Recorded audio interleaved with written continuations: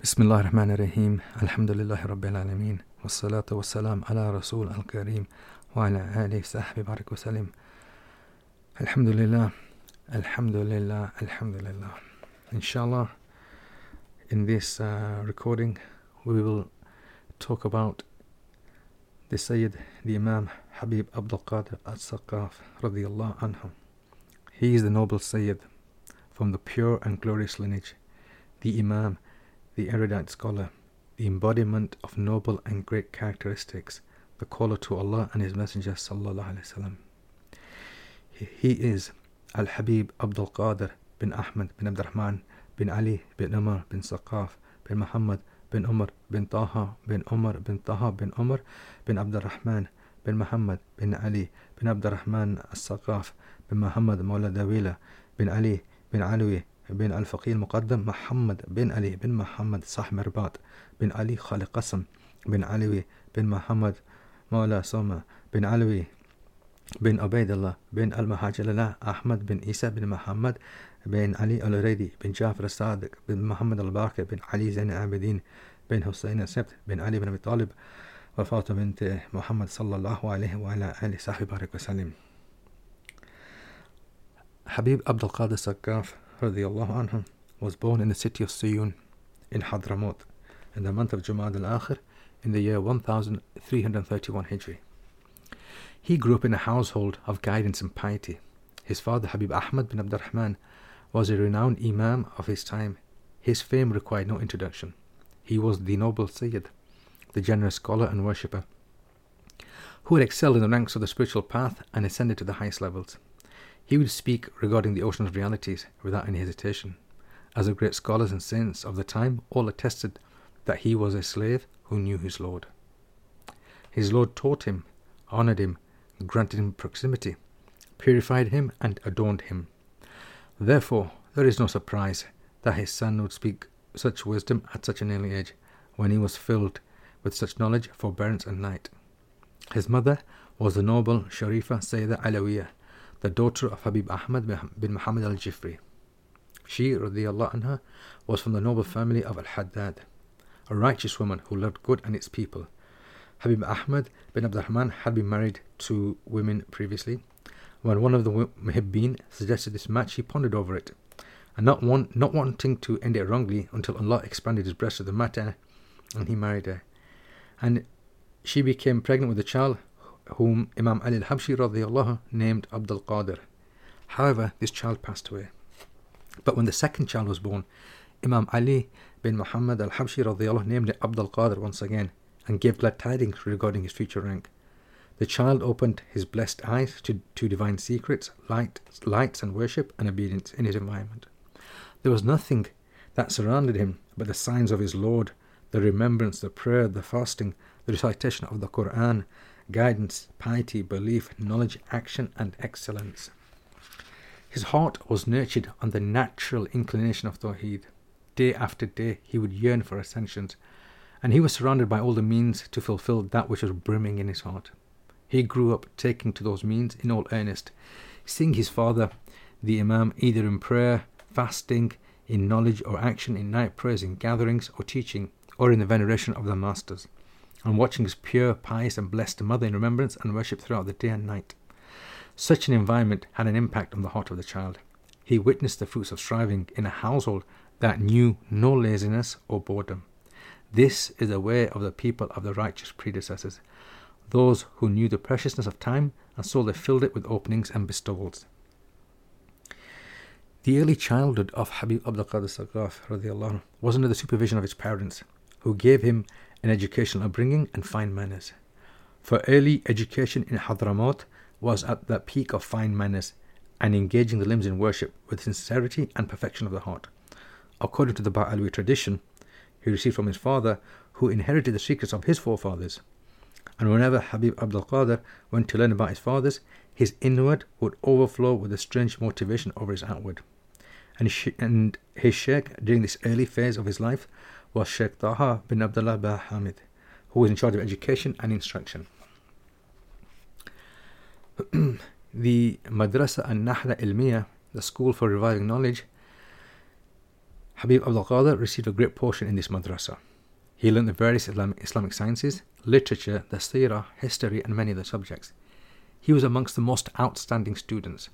His father opened up a section of the school just for the hifz of the Quran. Habib Abdul Qadir, with all earnestness, memorized the Quran in a very short amount of time. Habib Abdul Qadir mentions that Sheikh Ali Ba Khatir would encourage them to visit him when they were not studying, and he would give them something to eat and drink, and would read from the books of literature and wisdom to them. And on their return home, Habib Abdul Qadir Saqaf's father would inquire what he had read with his teacher, and if he found any exaggeration therein, he would correct it and guide him towards the couplets of Imam al-Haddad and Habib Umar bin Saqaf and Ibn al-Mukri. Habib Abdul Qadir was not accustomed to mixing with other youngsters, and neither was he interested in what they did. Instead, he would spend all his time studying everything that he had memorized, and very soon he had mastered the 7 recitation of the Quran with Sheikh Hassan Abdullah Ba Raja, and then soon after, when his teacher returned from Makkah, he had mastered all of them. Despite these lessons of Quran and language and fiqh, he continually studied with his father, sometimes completing an entire book in one day. He learnt from his father about the secrets and blessings of time. With such determination, the mind of Habib grew in understanding, in knowledge, from the outpouring of the One, the Everlasting Lord.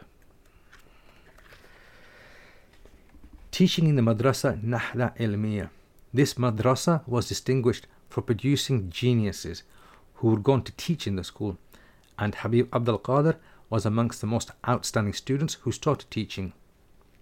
He, may Allah be pleased with him, excelled in teaching in such a competitive environment where knowledge was at its peak. His students and murids still remember and honor those days. Alongside teaching at madrasa, Habib Abdul Qadir took his father's place in teaching in public and private gatherings, which used to be held in Masjid Taha bin Umar as-Safi, and he would teach all of the students that came to the city. Manifest within his teaching was the depth and sounding and understanding of his knowledge. There was tremendous soundness, and he was the delight of his father's eye and the inheritor of his forefather's secret. He was able to solve the most complex problems in the easiest of ways, and many students emerged grateful and would always remember him and testify to the greatness of his wisdom. Habib Abdul Qadir says on the passing away of his father that my father's illness, may Allah have mercy upon him, began as a light fever on the eve of 18th of Ramadan 1356 Hijri. He ordered me to lead the people in prayer, so I did. Thereafter, my father was in and out of consciousness, and he was suffering from a very severe fever. He would say at such a time that Imam al-Haddad radiyallahu anhu endured a fever for 15 years, and he would say this is the rank of the Qutb.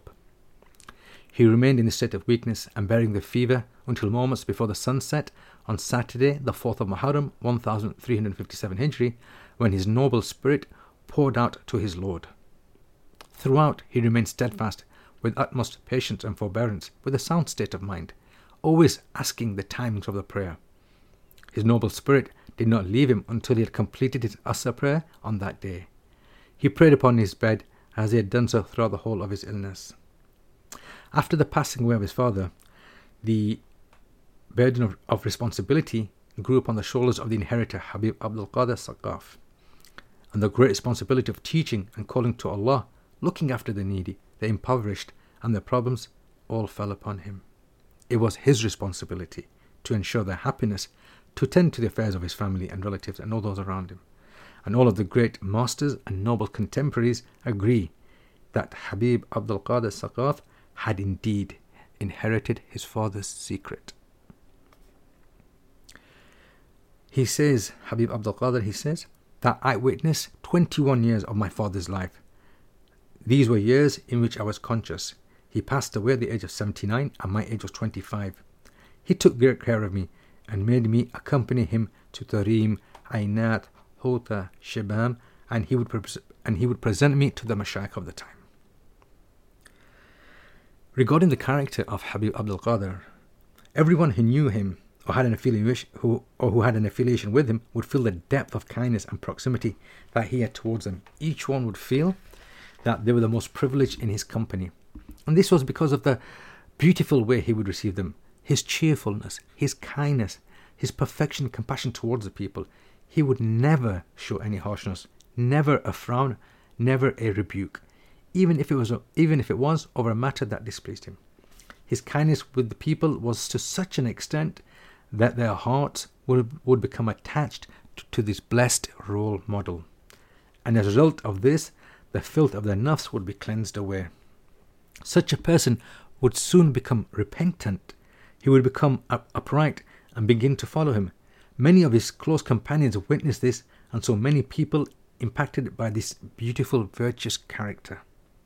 He disliked any talk of the world and its events in his gathering, and would only mention things in passing or for an important reason or to warn of a dangerous situation regarding the Muslims or Islam.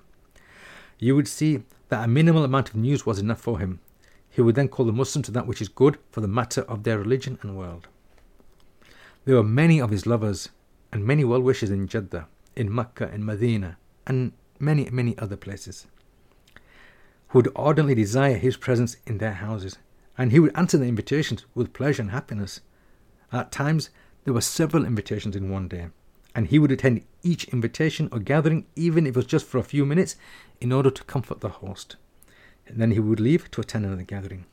In his sermons and in calling the people to Allah, he was always more cheerful and kind to the people of Tawheed. He did not like to rebuke people directly, and he would unite hearts and attract them towards their Lord, their Prophet sallallahu alaihi wasallam, their righteous ancestors in which were inviting and attractive.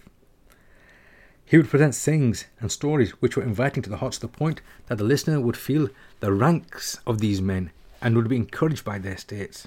A person would feel his shortcomings and his heart would be moved to repentance and seeking Allah. In many of his gatherings and reminders, he would emphasize the importance of the Quran, the Hadith, the Tafsir, the books of the righteous Salaf, preserving time, arranging one's duties, and he would use the example of his father and the lives of the righteous predecessors. Habib Abdul Qadir would always emphasize in his gatherings the importance of having a connection with the mashayikh and the impact that this would have upon the inward and the outward of a person. And he would explain how the distance of the path is shortened through their blessings and the goodness of their supervision when a murid is sincere. He would encourage in particular the children of the Bani Alawi and those who are affiliated with them to never miss their illuminated gatherings. He would encourage them to meet with the Mashayikh, even if it was just for receiving the blessing of looking at their pious, righteous faces, quoting the Hadith, Allah's servants, when gazing upon them, Allah is remembered. In his reminders, counsels and sermons, he would mention many stories of the Mashayikh and the benefits of having a sincere connection with them, and the effect of their piercing gazes upon the seeker who was ready for such blessings. And he would seal his gatherings with the blessed Fatiha, which is amongst the greatest means for those present to receive peace. And he would also encourage the seekers to write their benefits, in particular regarding the sciences of fiqh and hadith, and the states of piety over the righteous predecessors. Regarding the love Habib Abdul Qadir had for the great Qutb Habib Ahmad Mashhur bin Taha al-Haddad radiyallahu anhum. Habib Abdul Qadir had the greatest connection with Habib Ahmad Mashhur al-Haddad. May Allah make us benefit from them both here and hereafter. There was no gathering in which they would meet together, but that each would venerate honor the other. Whenever Habib Abdul Qadir spoke on any occasion, he would end his speech by referring the talk to Habib Ahmad Mashhur to add to what he had already said. And they would visit each other abundantly. In their gatherings, the spirits would unite, which would move the hearts into the rank of Iman and proximity to Allah and His Messenger sallallahu alaihi wasallam. And there were many times in Jeddah where they would meet and scatter precious pearls of wisdom and knowledge upon those gathered. Such words of wisdom were worthy of being written in gold. Amongst the signs of their intimate friendship was their trip to the Comoro Islands in 1393 Hijri to visit the Imam Habib Umar bin Ahmad bin Abi Bakr bin Sumayt radiyallahu anhum, who was the Sheikh of Habib Ahmad Mashhur al-Haddad. And from there they received on the bounty of the Imam, and subsequently they both went together to East Africa for dawah, calling people to Allah and His Messenger sallallahu alaihi wasallam. Habib Abdul Qadir continued his dawah in the Hijaz, travelling between Jeddah and the sacred sanctuaries, spreading the knowledge and mercy that he had inherited from his grandfather, Messenger of Allah sallallahu alaihi wasallam. Being a great spiritual master and heir of the Blessed Prophet sallallahu alaihi wasallam, not only was his service to the Ummah through external teaching, but also by bearing the burden of their afflictions on his shoulders and to avert calamities away from the Ummah. Towards the end of his life, he even sacrificed the flesh of his body to his Lord, and due to physical illness and physical weakness, he was unable to leave the house. However, he continued to receive many visitors. At the age of 100, his noble spirit left this world and joined his Lord on the 19th of Rabi' Thani, 1431 Hijri, which corresponds to the 4th of April 2010, prior to the time of Fajr. The funeral prayer took place on the very same night and was attended by thousands in the Masjid al-Haram in Makkah. May Allah sanctify his secret, and may we continue to benefit from his life, teachings, and example of his compassionate nature and lordly presence that remains alive in the hearts of his lovers till this day. Wa sallallahu ala habibihi Sayyidina Muhammadin wa ali sahbihi wa sallam. Alhamdulillahi Rabbil Alameen.